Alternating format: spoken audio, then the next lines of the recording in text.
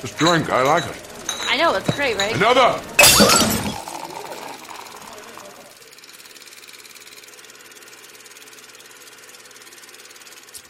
What is going on, sweet, sweet listeners or viewers? Welcome back to Film on Tap. Welcome to 2023 Film on Tap. It is a pleasure to be back doing this show with my two buddies, Nancy and Andres, as always, joining me for a new episode of the show. And what better way to start off 2023 talking about a couple trailers for some horror movies. One's a straight horror movie, one's a horror comedy, it's looking like. And of course, we're going to be talking about Megan, the new horror sensation that hit theaters this past weekend, in addition to our top 3 favorite movies of 2022. That's right. So stick around to the end to figure out which ones are our favorites. So without further ado, we are going to be jumping into trailers today. And the first one we're going to talk about Evil Dead Rise, because this is a sequel to the original trilogy, is what I'm hearing, that has an entirely new cast, I believe, and it's telling a brand new story within that world.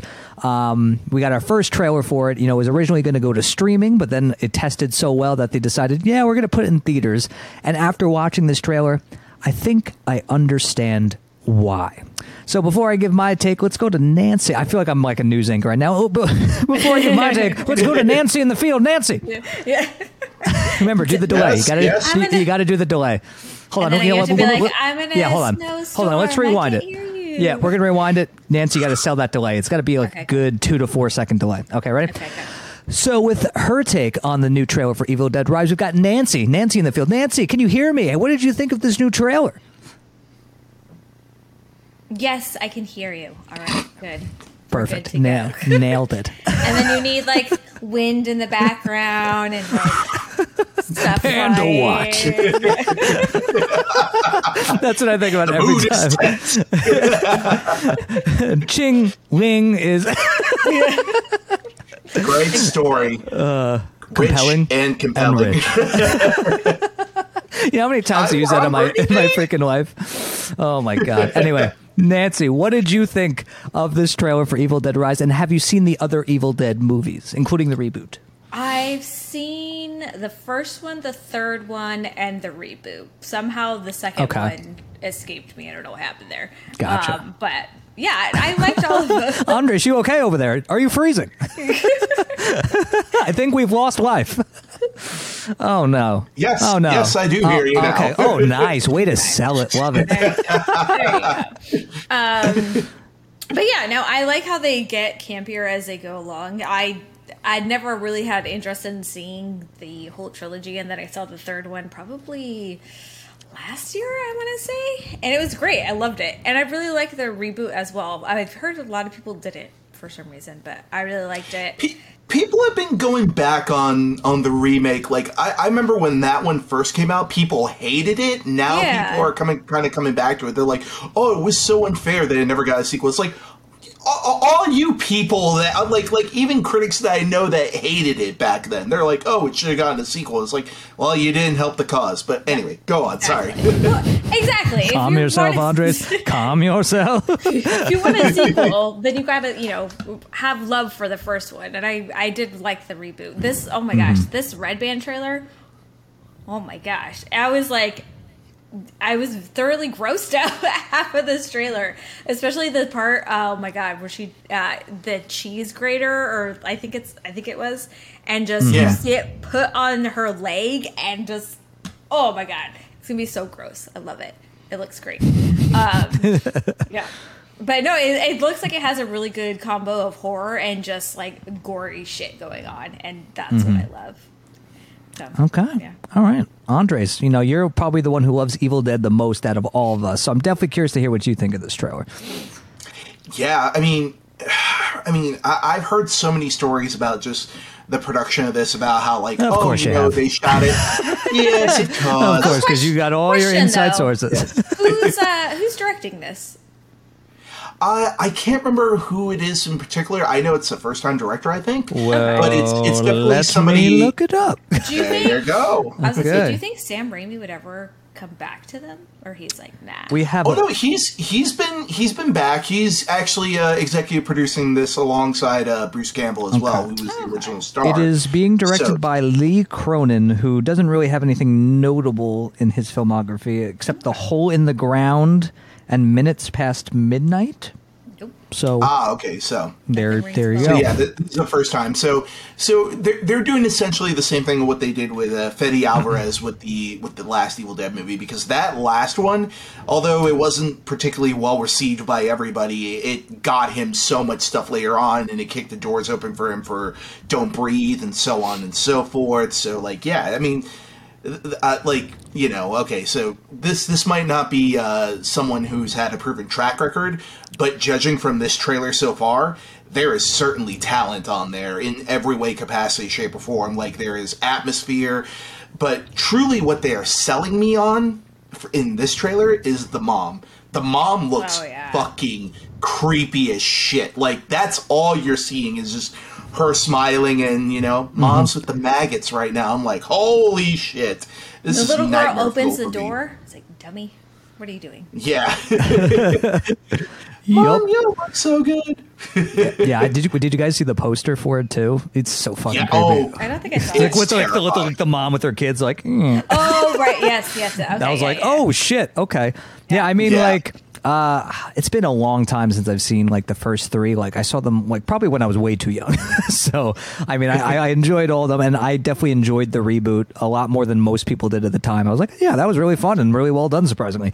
So I was definitely looking forward to seeing what this one had in store. And this movie looked fucking terrifying. Like it looks genuinely scary and gory, and it looks like it's injecting its own kind of camp into it. Like it's not like over the top campy. It's mostly creepy, but you could tell it's got a good sense of humor about itself, which I'm happy about, because you kind of need that sense of humor, that really dark, twisted sense of humor for Evil Dead to work. You combine that with the scares and the gore, and you have a great freaking time at the movies.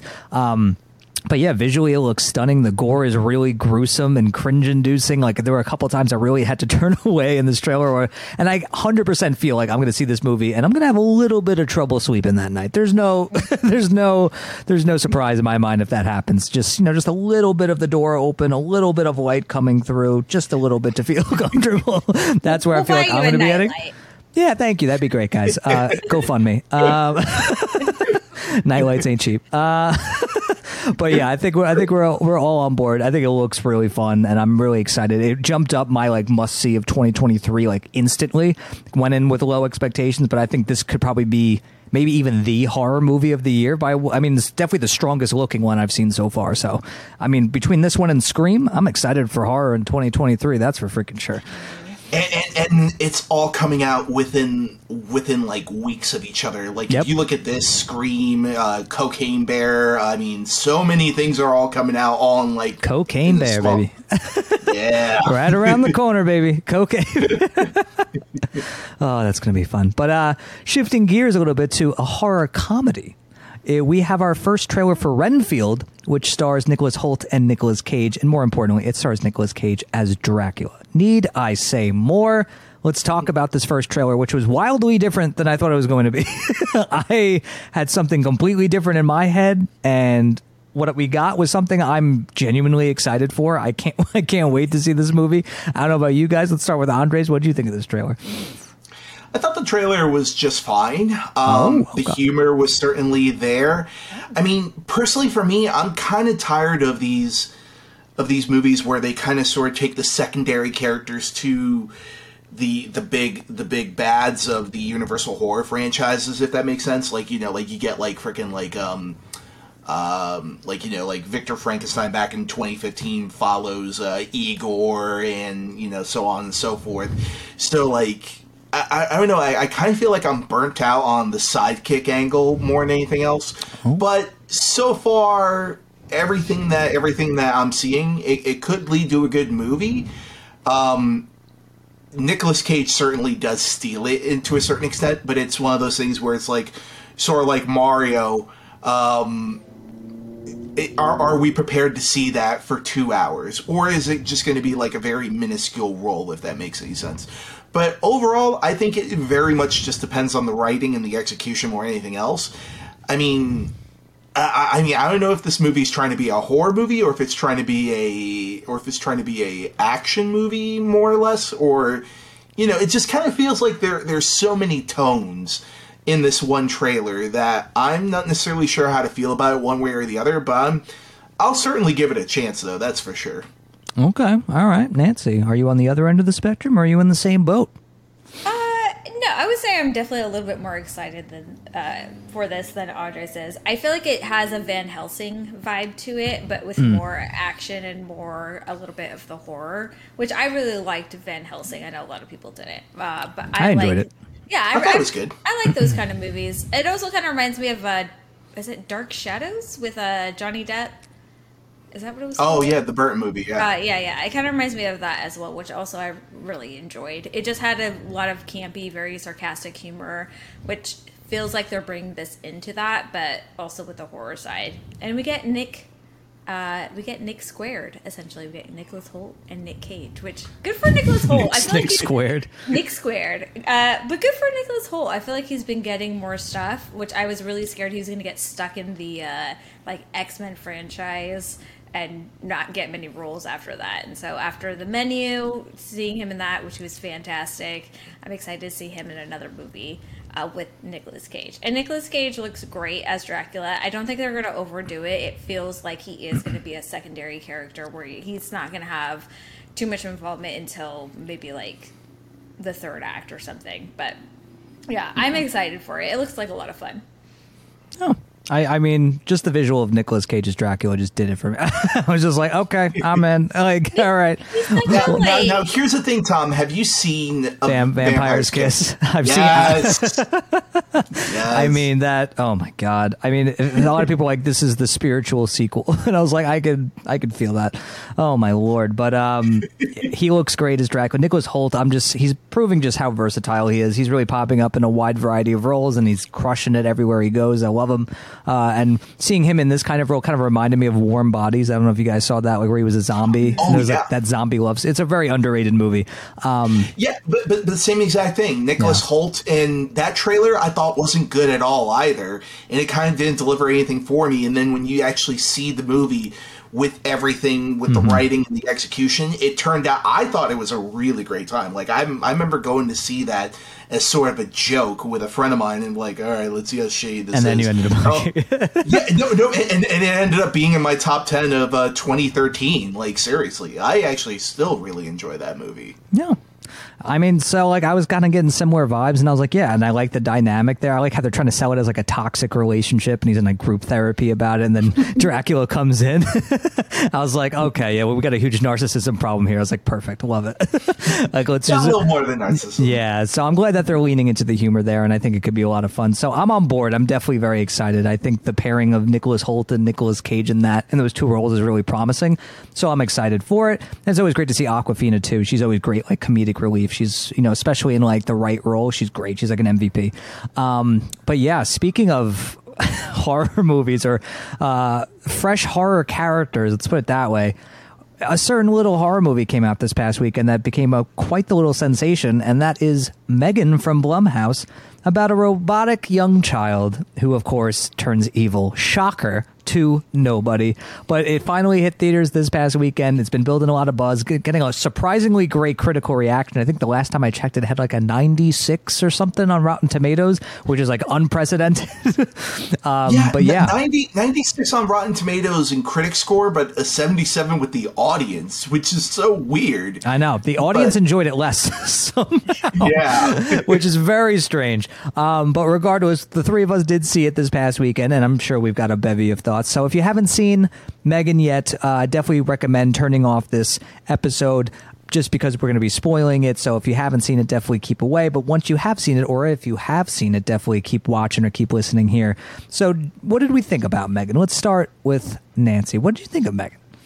I thought it was pretty good. I actually thought it was going to be a little bit scarier than it actually was, especially as someone I've mentioned before, I'm terrified of movies that have dolls coming to life. Freaks the crap out of me. But this one actually wasn't that bad. There was a lot of surprisingly humorous moments that I didn't see coming, and I definitely would recommend seeing this with an audience because it made it that much better for those moments. Yeah, the audience is great. There was a guy sitting next to me who, I don't know, like, he clearly was very scared of this doll, but then also was just, like, talking out loud most of the movie, but it was in a very hilarious way. So when the scene came up where she hears the piano playing, and it's very obvious she's going to be at the piano playing it in a very creepy way. As soon as they cut to her at the piano, the guy just goes, "Oh, shit!" And he, like, jumps back in his chair.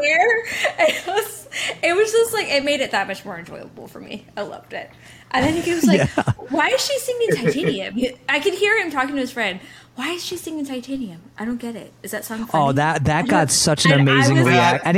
Anytime she was singing, my theater was losing it. Yes, yeah. It was, I don't know why. It was just so funny to hear this doll singing. Oh, it was hilarious. Titanium song for no fucking reason, by the way. It wasn't even like it had anything to do with like the character or like a song we heard in the beginning of the movie. It was just, we're just gonna have her sing Titanium for the fuck of it. And I think she sang something else too.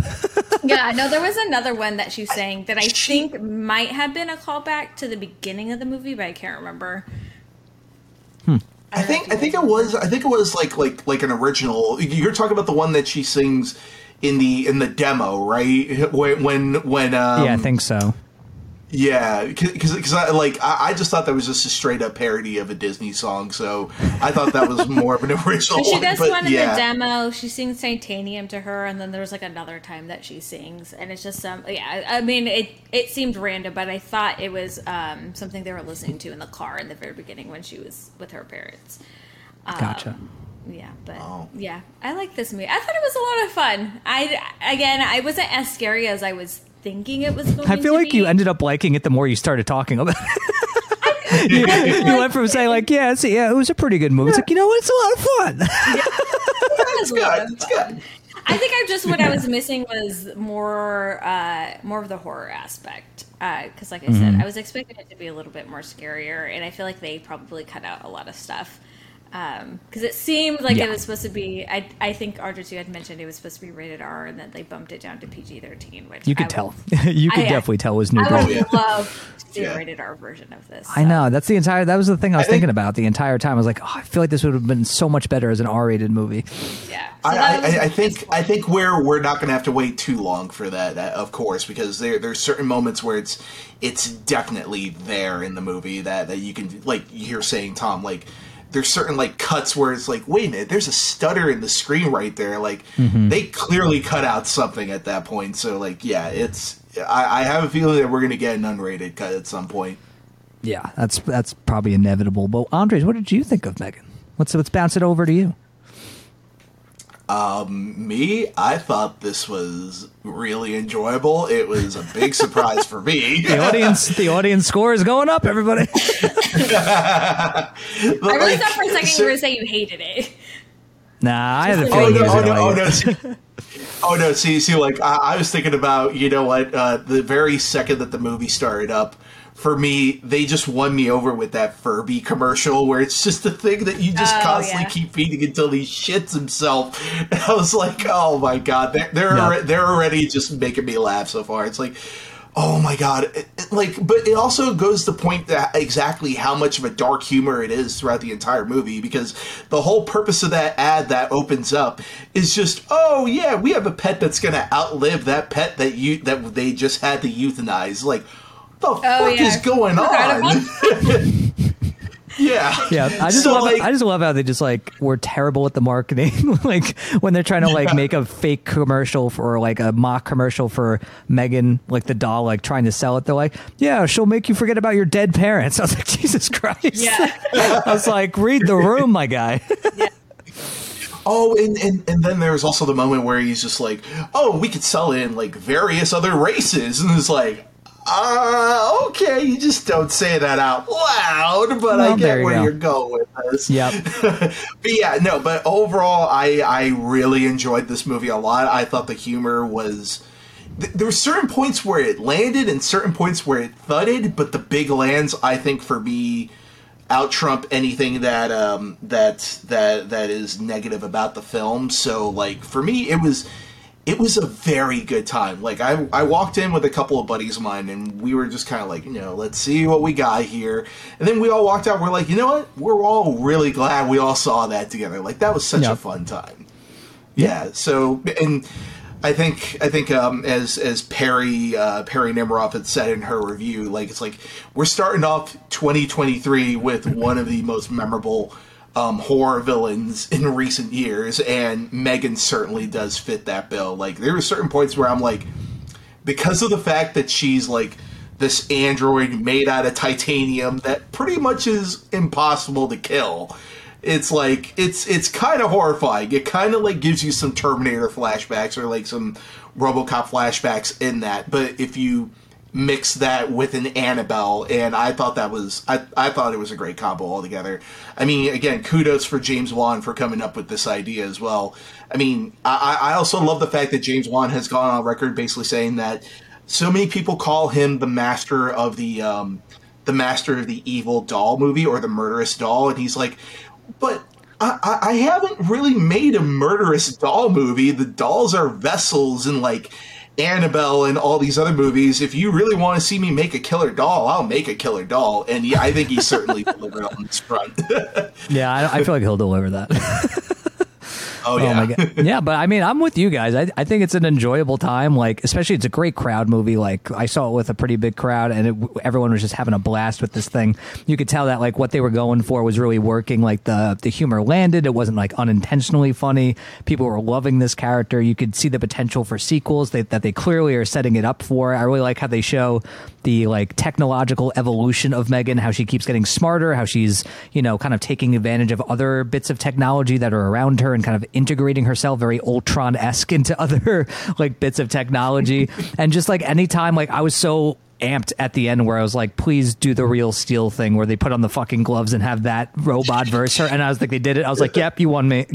You got me. You won me. Because I was like, you don't just set up a fucking robot you can control with your hands and not use it in the finale. You don't do that.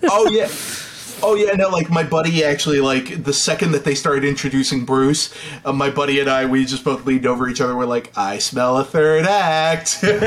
Yeah, there's no shot. As soon as he showed up, I was like, oh yeah, that's totally going to happen. And I'm ready for it. Mm-hmm. Yeah, but I mean, I think the only problems I have with it is, one, I do feel like it probably would have benefited from like really going a little bit further, and I wanted to almost be a little bit crazier. Like it felt a little bit like subdued in certain respects, where I was like, oh, I kind of thought it was going to go further, or maybe do something a little bit more zany, and I was a little bit disappointed, but like still having a good time. But I also feel like the setup was like way too long. Like I felt like it just took way too long to actually get to Megan being created and like seeing, her at the outset. I just felt like the whole setup of, this young girl losing her parents, and then the aunt, becoming like the surrogate mom, and them kind of having that awkward friction with one another. Like, I get what, you have to establish all that, but I felt like it took like almost an hour to get to Megan actually being on screen. So that was a bit of a bummer. Yeah. Yeah. I mean, I think I I understand that entirely. Oh yeah. No, I'm just going to keep rolling with it. I understand that entirely, Tom. It was so funny because you guys took the same amount of time to pause, and then you said yeah in the same exact way, where you're just like, yeah. So fucking funny. Yeah. Oh yeah, but I think you definitely did need that build up, because you had to establish exactly. I mean, kind of Allison Williams' character, you sort of had to establish exactly how bad she is at the familiar relationships with everything she's having. And, like, by the time Megan showed up, you truly knew that, oh, shit, she's just creating this just as a quick shortcut to, like, do other things and stuff like that, and not necessarily be there for this little girl who lost her parents in such a horrible way, too. I mean, like... Oh my goodness, don't even get me started on that very beginning scene where all of a sudden they stop in the middle of the road and it's like, oh, we're just going to stay here. I'm like, you guys are about to die. Yeah, okay, that drove me crazy. I was like, you're not even going to pull off to the side of the road? Not even like something a little bit? One of them even says, oh, we're just going to sit in the middle of the road. I was like, yeah. Yeah. Not even turn on your hazards? No. Like, yeah, Nope. something. Don't just sit there. That's just what happens. Well, you know. They had to set up a foolish... They had to set up a tragedy, okay? And maybe the storm hampered their visibility where they didn't even know where the side of the road was, Nancy. Did you ever think about that? No. You know what? No, I didn't. I've been in storms before. Yeah. And I know how to pull over to the side of the road. Yeah. Just saying. But, yeah. I still think, though, like, what were your... I'll go for it. Yeah. What did you got? Oh, we did it. We did it. Just the way Tom said it. Oh, no, we had a moment. Oh, we had a moment. I gave you the go. Fine. You know what? I'll just say it. I have to say, I think my favorite scene is like when she goes on her little rampage in the office building, you know, where you got like the whole dance thing and then she's taking like the thing of like the paper shredder or whatever the fuck it is. And then she's just kind of going around. But I think my favorite moment where truly just sold me on like the terror of her character was when she kills like the head of the toy company. And then like his assistant is like sitting in the elevator and she literally just like tells him how she's going to set up his suicide. And I was like, oh, Jesus. You know, she's like, you were in a toxic work relationship and you couldn't take it anymore. So you killed your boss and then you killed yourself. I was like, Jesus Christ. Okay. And he's like, do you think you could live with that? Yeah. I think no. Wild. I was like, that was the scene. I was like, yeah, she's great. We never got because wasn't there a scene where he was like pulling files from the company onto like his own computer or something, and they never went back to that. I don't think. I think that's probably going to be a setup towards a potential sequel later on down the line. I think she mentions it before she kills him. I think she's like, you know, you're stealing company files and stuff like. I think she knew. Yeah, but I just mean there's nothing like. It just seems like a weird, like, why put that in there? There was enough. There was enough there to make that scene work without having a whole. Perhaps scene they were planting a seed. Perhaps they were planting a seed. What a long game they were playing for that one. You got to think about the future. Little part in the movie. It's like, do you remember that part in the first movie where he was stealing files? Well, it turns out someone found those files. Yep. Or who knows? It might turn out that with a potential sequel. I mean, this movie has made so much in this past weekend. Yeah. In its first weekend alone, it's already grossed back its production budget and its marketing budget as well too, and also this is pretty big as well because it took 4 months for a movie to dethrone the original Avatar, and then with this, we're not even a month away from the last movie coming out, and it's already been dethroned. So this is still. I mean, this is sort of the little horror movie that could so far, and starting off the beginning of the year. So I think we'll probably definitely see a follow up with numbers like this. But I mean, like you're saying, Tom, this is definitely seeds for a sequel at some point. Yeah, I mean, I think especially the ending where you can see that Megan is somehow integrated with like the home, you know, assistant or whatever. You're like, okay, so they're going to go that route for the sequel, which will probably be even more terrifying. And I'm like, I'm all about it. So, I mean, it kind of made me sing. I was like, okay, so Megan's going to turn to Ultron. Got it. Oh, yeah. Got it. I also did love at the very beginning of the movie when Allison Williams and and her niece come in, and then the assistant literally reads, all right, you have 6 missed messages, and you also have 7 Tinder notifications. I thought that got a big laugh over at the theater too. It's like, yeah, you know what? Wait, oh my god! But one other scene as well too that made me laugh so hard and it made everyone else in the theater laugh so hard was when originally she just says, "Oh no, you can't play with this. This is a collectible," and then the therapist comes over and is like, "Yeah." Here, you can go ahead and play with it. It's just like just the way she looks utterly horrified. Yeah. The therapist didn't say that. She said that. The aunt did. The what? Oh boy, here we go. The aunt did. It wasn't the therapist that said it. She the aunt was like, "Oh no, you're fine. You can play with it." And she the aunt's the one that rips it open. The therapist didn't tell her. She was just like, I think at first she was like, "Oh, she can't play with it," and then she's like, "Oh no, it's fine. I'll open it." And then but even after that, when she's like, when she's like, "Oh, well, you're not really supposed to like roll it. It's not like a ball." And then she's like, "Oh, we can roll it. we can roll it. It's fine. It's fine." It's like, yeah, but I'm just trying to tell her like how to actually play with it, like how you're supposed to play with it. You can tell like she just could not let go of like the tech in her head of like how everything's supposed to work. And I feel like that I could totally relate to that. I'd be like, "No, this is how you're supposed to play with it. This is not a ball to roll." I felt that. I felt that when she had to open the thing, I was like, "Ooh, that's rough." I was like, "That's rough. Yeah. That's rough." Every collector in that theater was probably just like, "Oh no." Yeah, I feel that. Oh my god! But yeah, it's a fun movie, and I'm glad that it's becoming quite the hit. And I'm excited to see where sequels could possibly go. I mean, it just seems like Blumhouse just has their like just finger on the pulse of just what audiences want out of like a horror movie. They just keep coming out with like hit after hit after hit, and spawns this franchise and that franchise. They know what they're doing. Oh yeah, no, and like even Jason Blum also tweeted out earlier today that movie theaters are back, and it's like, yeah, no, they've been back, man. Yeah. We're just waiting for something good. Yeah, pretty much. Yep. But speaking of movie theaters being back in 2022 being kind of the year of the return of movie theaters, there were a lot of great movies that came out in theaters. A lot that, have made countless top 10 lists. And, here at Film on Tap, we tried to narrow it down to a top 3 favorites of the year. So we've narrowed down our top 3, and we're each going to go 3 and 2. And then we'll do our number 1 pick. I think that's kind of what we did last year, if my memory serves me correctly, just to build up the suspense. So we're going to give our number 3 and number 2 picks first. Let's start with Nancy. Name your 3 and 2, and you can, talk a little bit about each, to remind people why you love them so much. See, I have 2 in mind, but now I'm like, crap, do I have a number 1? Andres, what are your... I was like, do we talk about how you're just going to let me ramble for so long? I mean, so for those tuning in before the show, we were going down the agenda of the show, and I was like, yeah, so the last bit, we're going to talk about our top 3 favorite movies, and sheer panic ran across Nancy's eyes, where she's like, I don't know if I have a top 3, I got to think about it. I was like, well, just let Andres talk like he usually does, and I guarantee you he will give you enough of a time cushion where you'll have more than enough.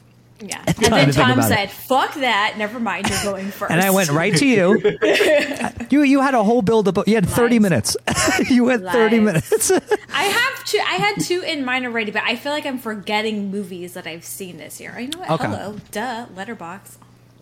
What am I thinking? All right. You check your letterbox. We're going to go to Andres. So Andres, what are your number 3 and what are your number 2?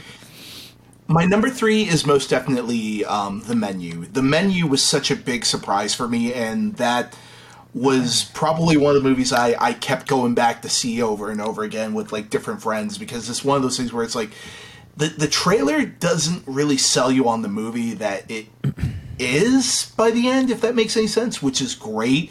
It only gives you slight hints as to what the movie is about, and then when you see the movie, I mean, freaking... Ralph Fiennes is this crazy maniacal person, and he's freaking incredible in the movie.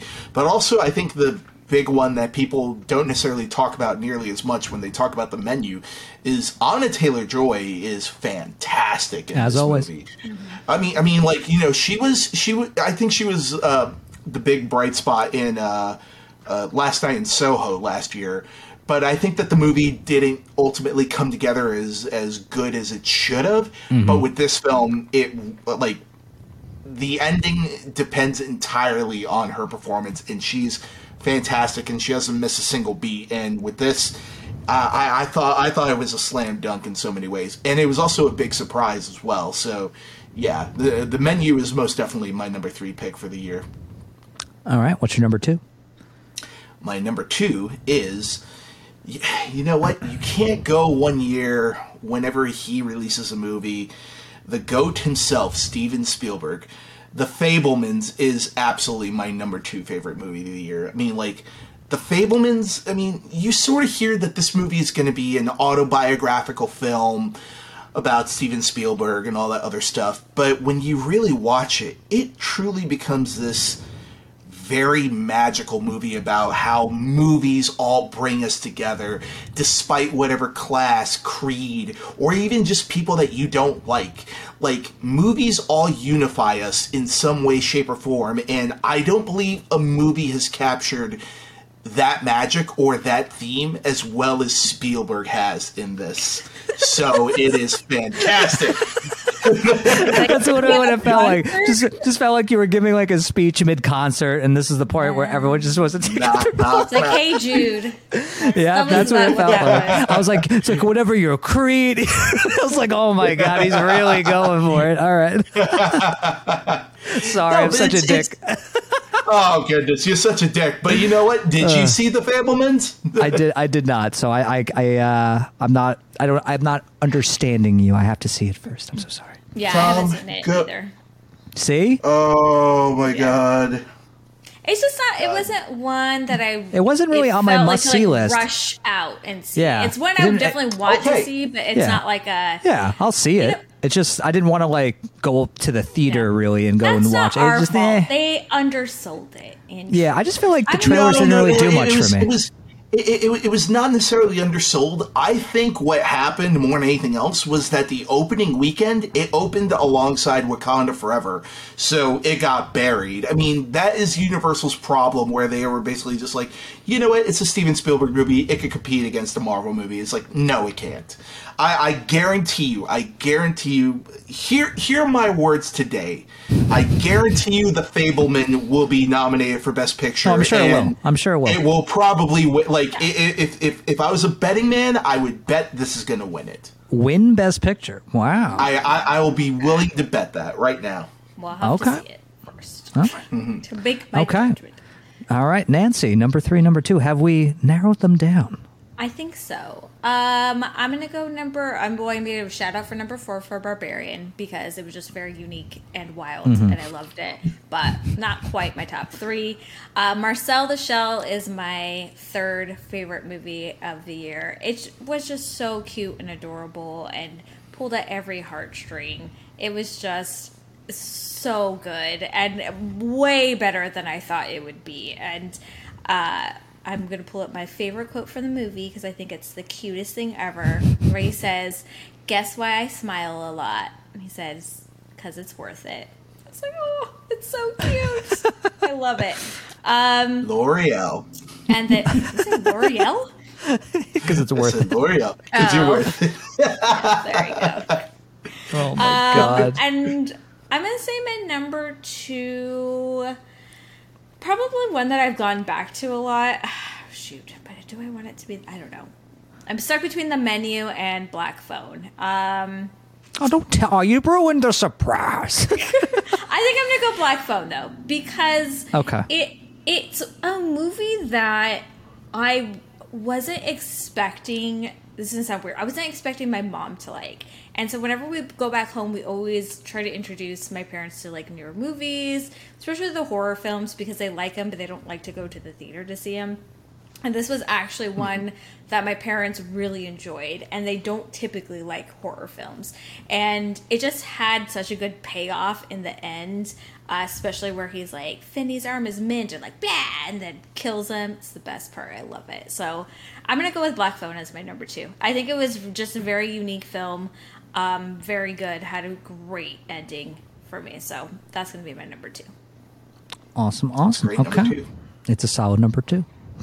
What about you, Tom? Sorry, I just became 5 years old. I just became 5 years old for like 30 seconds. Sorry, it's late. Fuck you. Why don't you take a big dump that is your number 3? Shush. Just shush. So at number 3, I have the movie that is being hailed as the movie that basically saved movie theaters, and that is Top Gun Maverick. Top Gun Maverick is just... I forgot about Top Gun. It's a miracle, this movie. Not only that it finally came out, but that it's as good as it is, that it's as thrilling and emotionally compelling as it is. It's just a perfect sequel that somehow surpasses the quality of a classic 80s movie, where it's everything I'd want in a Top Gun sequel. It's everything I just want in a summer blockbuster movie. It's just the perfect balance of character work and action blockbuster spectacle, and I loved every freaking second of it, and I've seen it countless times now, and every time it just gets better and better and better. It's just such a damn good movie. One of my favorite Tom Cruise movies, just one of my favorite blockbusters ever. It's a miracle, and I'm so happy that it exists and that it's great. At number 2, I have The Banshees of Inisherin, a movie that I'm so happy is as good as it is as well, because I love Martin McDonagh, you know, the guy who did In Bruges and Seven Psychopaths and Three Billboards Outside Ebbing, Missouri. I love his writing. He always gets amazing performances out of his actors, especially Colin Farrell, who I feel like is never better than when he's in a Martin McDonagh movie, and this movie's no exception because I actually think it's his best performance ever. I think he definitely is worthy of the acclaim that he's getting, and I'm sure he's going to get nominated for Best Actor and possibly win. It's definitely going to be up against, you know, him versus Brendan Fraser, I think. And I just think the movie itself is such a great, simple story about two friends falling out, one friend not wanting to be friends with the other one, and just the friction that it causes, the loneliness and depression and violence that it causes between both of them. And it's just such an interesting character study. A lot of people might call it depressing. A lot of people might call it a little bit over the top in some regards, but I think it's a really great meditation on the grief of losing a friend, whether they're alive or whether they're dead. But in this case, just like falling out with a friend who you don't want to not be friends with anymore. And I just think it's such a great exploration of that. And Brendan Gleeson and Colin Farrell are so good in this movie. The writing is fantastic. It's a hilarious movie, but it's also really emotional. This is not one of those moments. You know, it's not one of those moments. This isn't a concert speech, you fuck. This is a Read the room. But yeah, it's a great freaking movie. And also shout outs to Kerry Condon and Barry Keoghan, who are phenomenal in this movie and are definitely worthy of nominations themselves. I think one of the most heartbreaking scenes has Keegan's character ask Kerry Condon's character out basically and get rejected, and it's just so depressing but also hilarious at the same time, which is just a testament to the writing of Martin McDonagh, who's always amazing at finding that balance between like heartbreak and humor, and he's just so good at that. So must say, number 2, gotta go with those. But now it's shifted back over to Andres for your number 1 favorite movie of 2022. Hit him with it. My number 1 favorite movie of 2022, I mean, it's very rare that my most anticipated actually turns out to still be my favorite movie of the year, and that is, with a bullet, The Batman. I absolutely love this movie, top to bottom. It's a great comic book movie, but it's also just one of the best interpretations of the character as well. There's enough surprises in there that I truly felt that it's unlike any other comic book movie that has come out in recent decades. I mean, for all these people that are like, oh, DC can't get their shit together the same way Marvel does, I would argue that not a single Marvel movie has come even close to the quality that is the Batman itself. I mean, it was just lightning in a bottle for me. And then also, you know, you mentioned the fact that it's Barry Keoghan and Colin Farrell, and that's also the second movie that they've been in together as well. So there's a lot of carryover on that front. But yeah, no, it's truly my favorite movie of 2022, and like I've gone back and rewatched it so many times. It doesn't matter that it's 3 hours long to me. It flies by. It flies by so fast, and it's perfect. It's perfect. I love it. Okay. All right. Number 1, The Batman. Nancy, what is your number 1? Even though I think we know. I think we know now. I guess I'll say, I feel like there were so many good movies. I guess. I will say The Menu. Oh, man, but there's still like Glass Onion and Everything Everywhere All at Once. Okay, I'll go The Menu. The Menu. I even forgot about Top Gun. Jeez.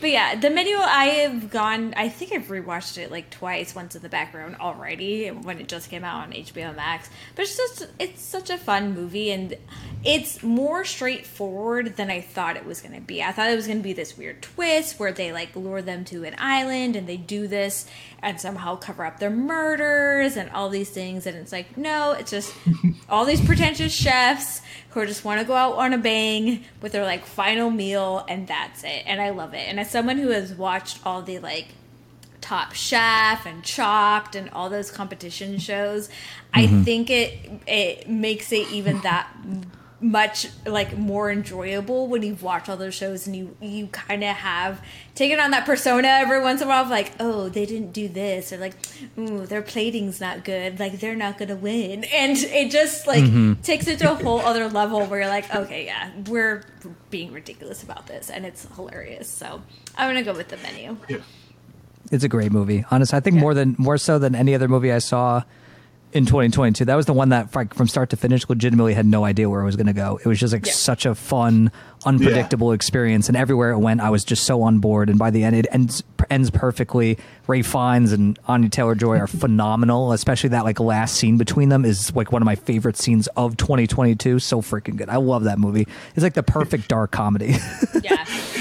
Just also just the utter look of just disappointment on Ralph Fiennes' face when Anya Taylor-Joy and despite all the bullshit that you've put us through today, I'm still fucking hungry.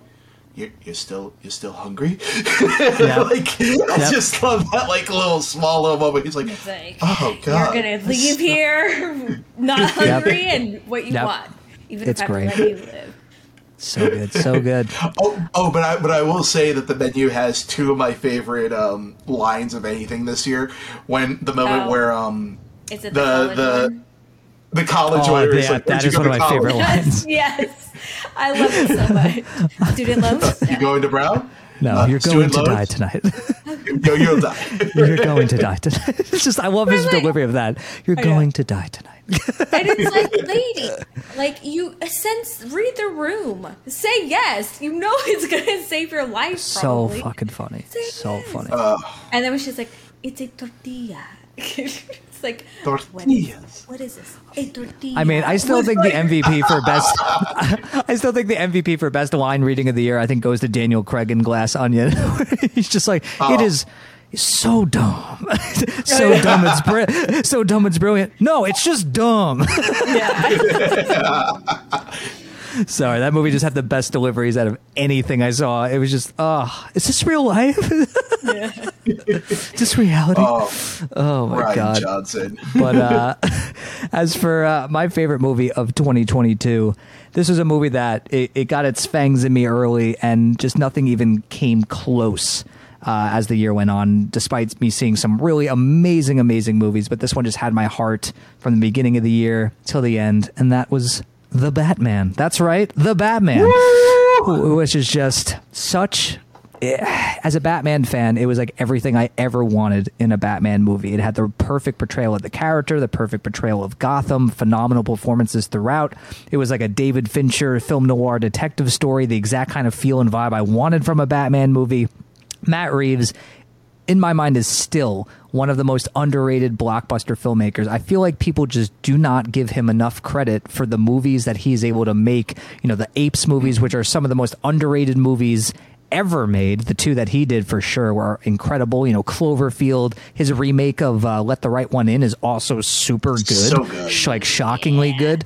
And he just was firing on all cylinders here. The action sequences, that Batmobile, I've never loved the sound of a Batmobile more than its introduction in this movie, especially if you saw it in IMAX like I did. When that Batmobile is revved up, it gives you fucking chills, and boys became men. That is the best way I can describe it. It was just, you just felt it in your body. You just felt it in your body. It was so good. The whole movie was just phenomenal, and I really do love Robert Pattinson as Batman. I can't wait to see what he does with the character next, and I can't wait to see what Reeves does with this world next, because I think he really knows what he's doing. He knows how to handle this character. He knows how to make it feel grounded, but knows how to really still make it feel like a great superhero movie. Loved it. Love the Batman. I've seen it countless times as well. It just gets better and better on every viewing, and those 3 hours always fly by. So those are our favorite 3 movies of 2022, people. Let us know what some of your favorites of 2022 were. Leave them in the comment section below. We want to know your favorites of the year. Of course, you know, we always want to hear your thoughts. And let us know what you think of the trailers we talked about, Renfield, Evil Dead Rise, what you thought of Megan, if you happen to see it. Let us know in the comment section below. We always love reading your comments. And before we go, Nancy, Andres, where can the people find you on the interwebs? Nancy, where can they find you? PL_Band-Aid on Twitter and Instagram. And that's about it for now. Okay. And Andres? You can find me on Twitter and Instagram as Galagos. You can also find me on twitch.tv as Galagos209. You can also find me on the High Voltage Media YouTube channel, reviewing a couple other upcoming things that we have not yet announced just yet, but we got some great stuff in the pipeline for you. And and that's pretty much where you can find us. Awesome. And if you want to find me on the interwebs, you can find me on Twitter and Facebook. Twitter and Instagram at Tom Chattelbash, and you can find me on Facebook and YouTube at Chattelbash Reviews, and of course you can find me here on the Film on Tap podcast every other week. And today we're going to announce, me and Andres are going to be starting a show next weekend, a weekly show where we're going to be talking about The Last of Us, the new show, the video adaptation of the beloved game franchise, which is coming out on HBO next Sunday. We are going to be doing a weekly review show of that, talking spoiler-filled thoughts about each and every episode of that show. It is called A Clicker and a Bloater, and if you've played the game, you know exactly what we're talking about, and hopefully it brought a chuckle to your mouth. Hopefully it brought a chuckle to your mouth. So you can look forward to that, and we, of course, will see you on the next episode of Film on Tap, where we've got the tap that never runs out. We'll see you guys. Peace.